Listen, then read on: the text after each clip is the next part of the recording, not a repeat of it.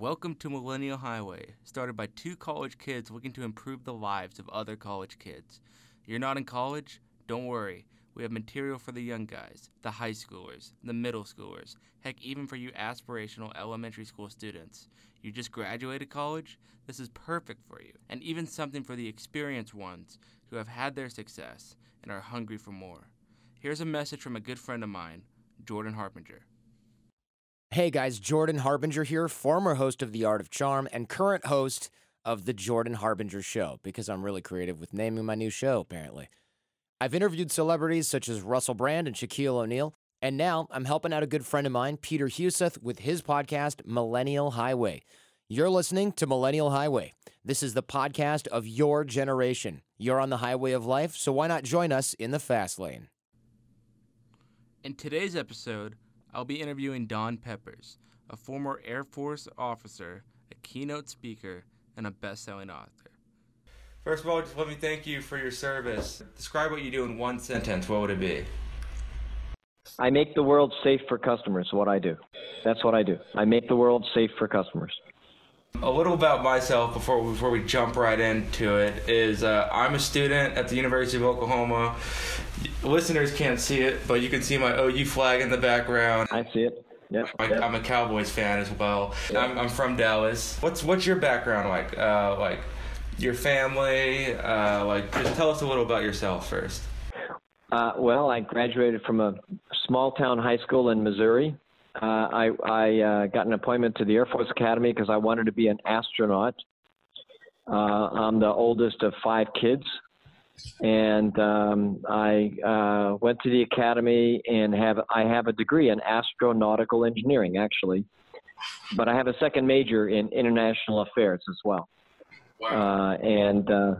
So when I graduated the academy, I had 2 years of grad school at Princeton University, and I got a master's in public affairs. And in those days, in order to be an astronaut, you had to be fighter pilot quality physical specimen. And my eyes had gone bad in college, so I couldn't get into pilot training. So I couldn't be an astronaut. And the truth is, I had other ambitions anyway. When I was able to, I left the Air Force and went into business in the oil business. I was an assistant treasurer for an oil company, and then I was the director of marketing for Texas International Airlines. And then they started an airline in New York City called New York Air, and I was the VP marketing for them. And I've been in marketing ever since, marketing and sales. I'm an advertising major. Do you think there's a difference between advertising and marketing, or is it the same? Everybody I know who was ever in advertising loved their time in it, and they're all happy to be out of it now. Okay.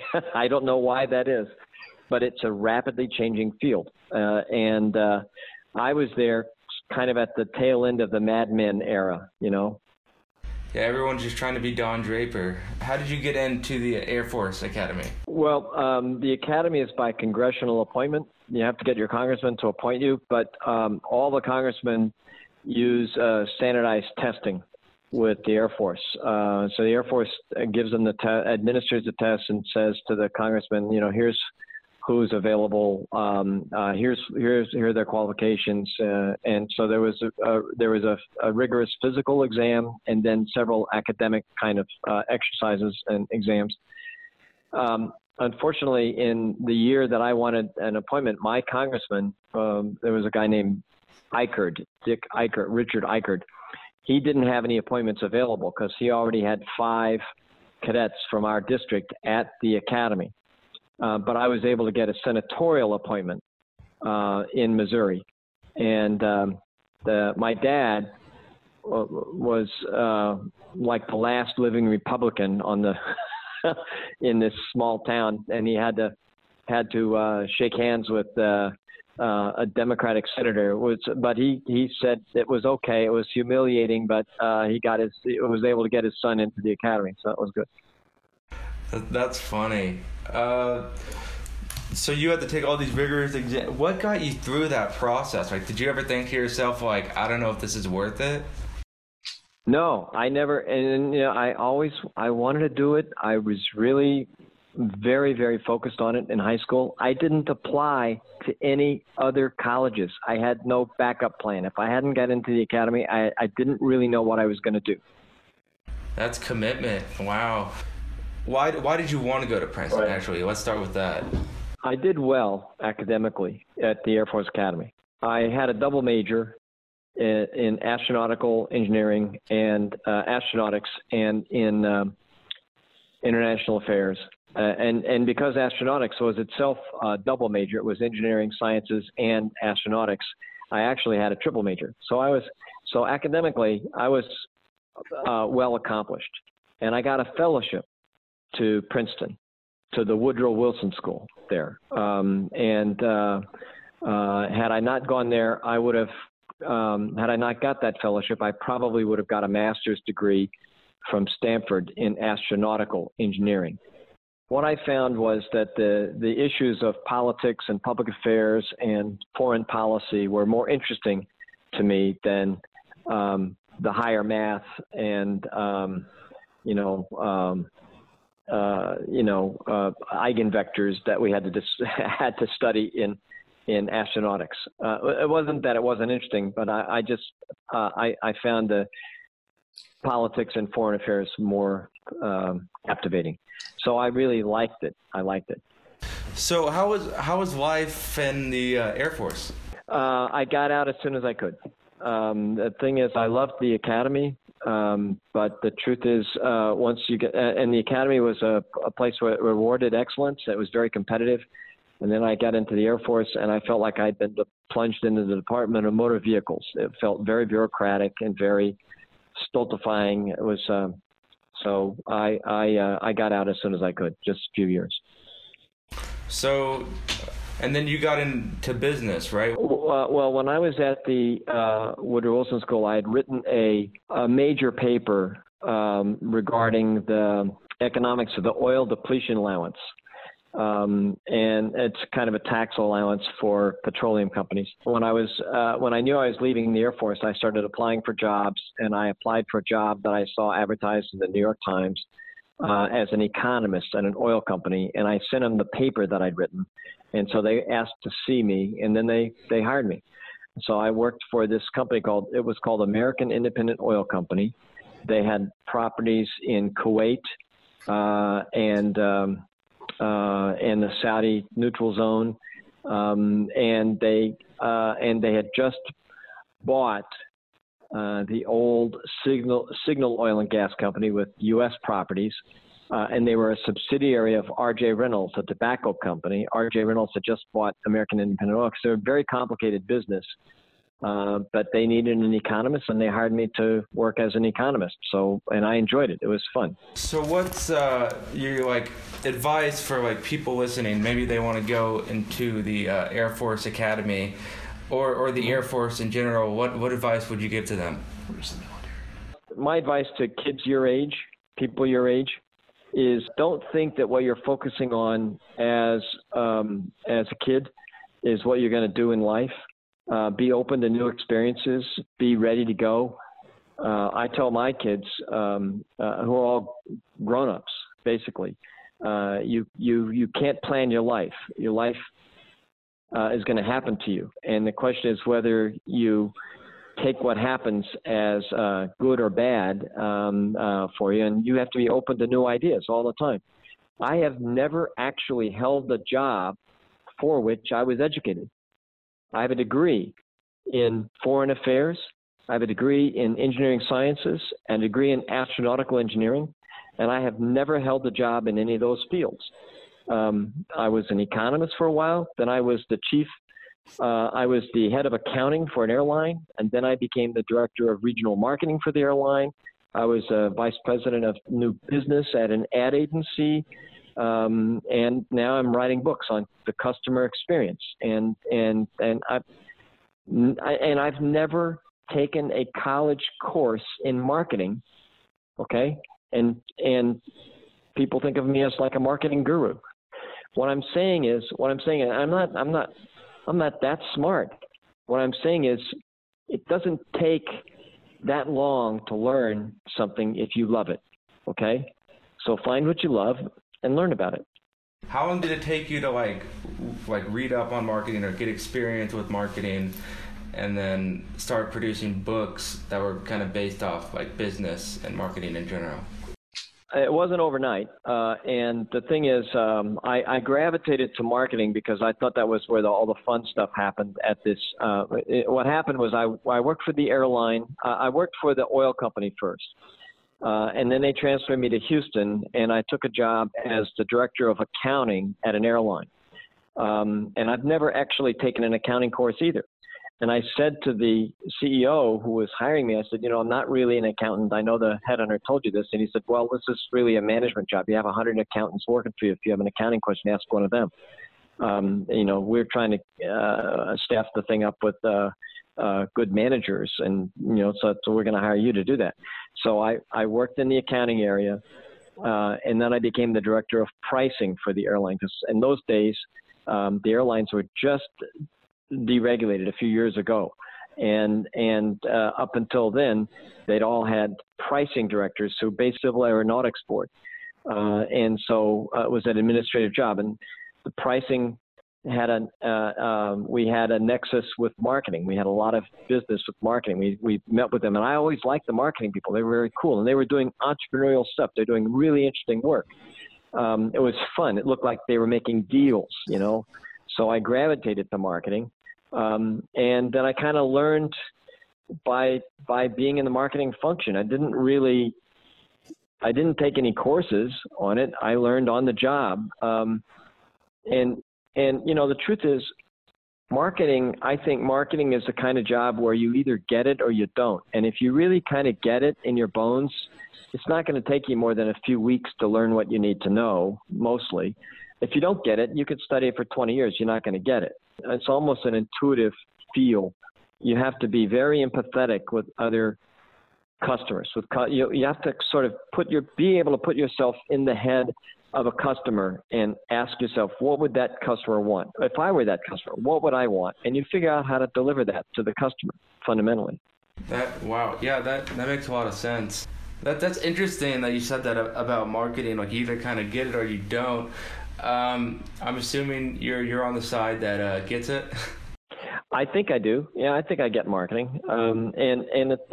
What I think of marketing as, it's what I said. It's like having empathy it's being empathetic. It's like being able to put yourself in the other person's head and think like the customer would think, realizing that there are millions of customers and basically thousands of different ways you could describe any individual customer. So I did the marketing function, and I came to New York to be the director of marketing, and then the staff VP of marketing for New York Air, which was a new entrant airline started by Texas Air, my employer down in Houston. I quit there and went into my own business as a consultant, a marketing consultant, and eventually a client of mine was Compton Advertising hired me to help them run their British Airways account because Compton had just been bought by Saatchi & Saatchi, and Saatchi had the British Airways account, and I was an airline guy, so they wanted to hire me instead of just having me work for them on a retainer. And so that was my first job in advertising. So now I'm in the advertising agency business. It was a lot of fun. It was really a lot of fun. You mentioned that you went from what you were doing to a consultant, like, and kind of basically go in business for yourself. Were you like? Yeah. Were you kind of worried about how you would do, like, going in business for yourself? Yeah. Well, yeah. I always wanted to be on my own business, but I wasn't really sure how to do it. I had one client that I had talked with when I was in the airline. And he said, well, if you open your own business, then I'll pay you, I don't know, X $1,000 a month in order to represent me in New York. And you can get new clients and so forth. And so that was a benchmark client. And that was all that I really needed to go out and try it. But I was really only on my own for less than a year before I did get a client's business. Compton hired me to try to find an airline expert for them because they had no airline expertise, and Saatchi had the British Airways account, and they needed somebody to run the British Airways account in the U.S. And so I took the job with Saatchi to try to find them somebody to run that account, and eventually they just decided they wanted me. At the time, I didn't really want to be hired, but it seemed like the more I didn't want to be hired, the more they wanted me. So that actually worked out.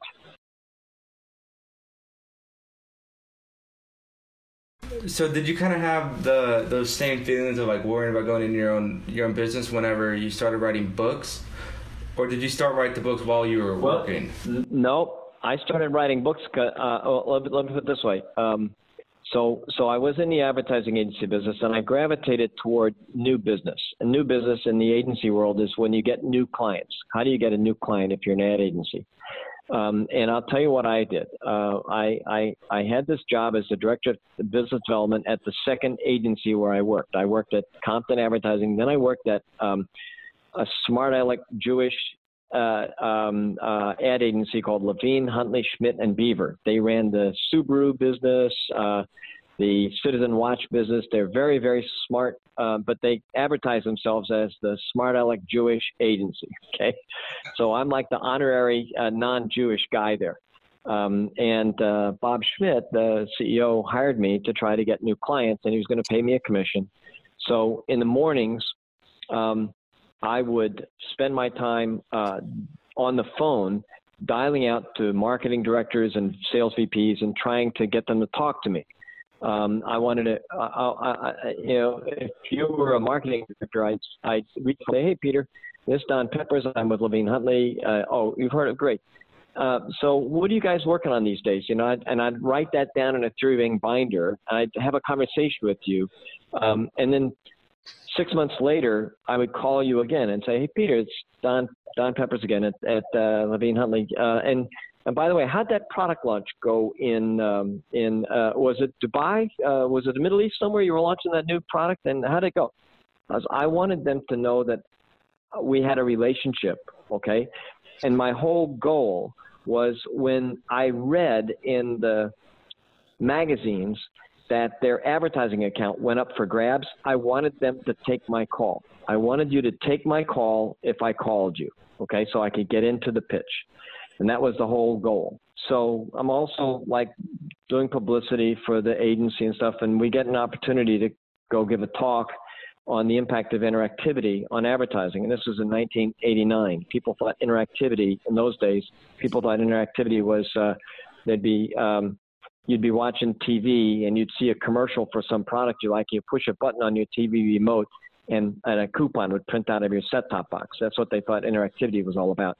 I agreed that we would do the speech. Then I couldn't find anybody to do it, and I realized I would have to do that speech myself at this ad convention. So I did a little thought experiment on my own. My thought experiment was, imagine a time in the future when a child could talk back to Tony the Tiger, the Kellogg Frosted Flakes commercial, right? What would Kellogg do with the information the child gave them? And the answer is, as a mass marketer, they wouldn't do anything with it because that information is useless. It's not projectable. It's not representative. But that's what I was trying to do as a new business guy. I was trying to get people to talk to me so I could have a relationship. So the insight I had was that, hey, when interactivity happens, companies are all going to want to set up relationships with their customers. Even if they have millions of customers, they're going to use computers. They want to set up relationships.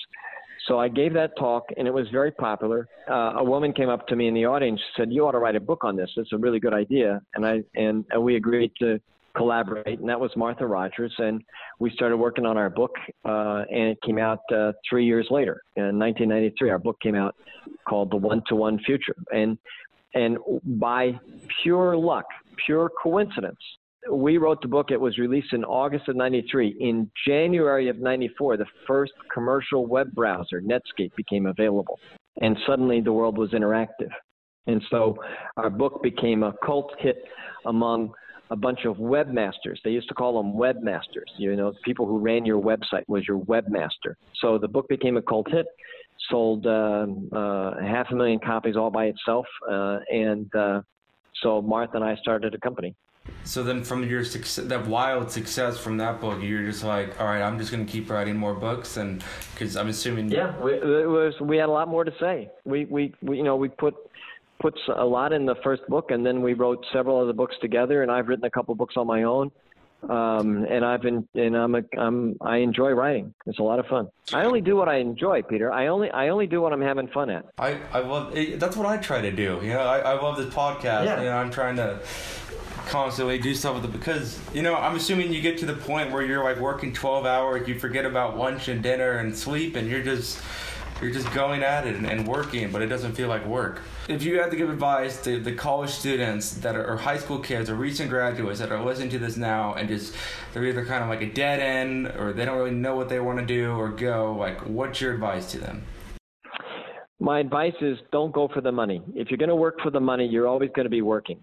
Go for the passion. Go for what you really love.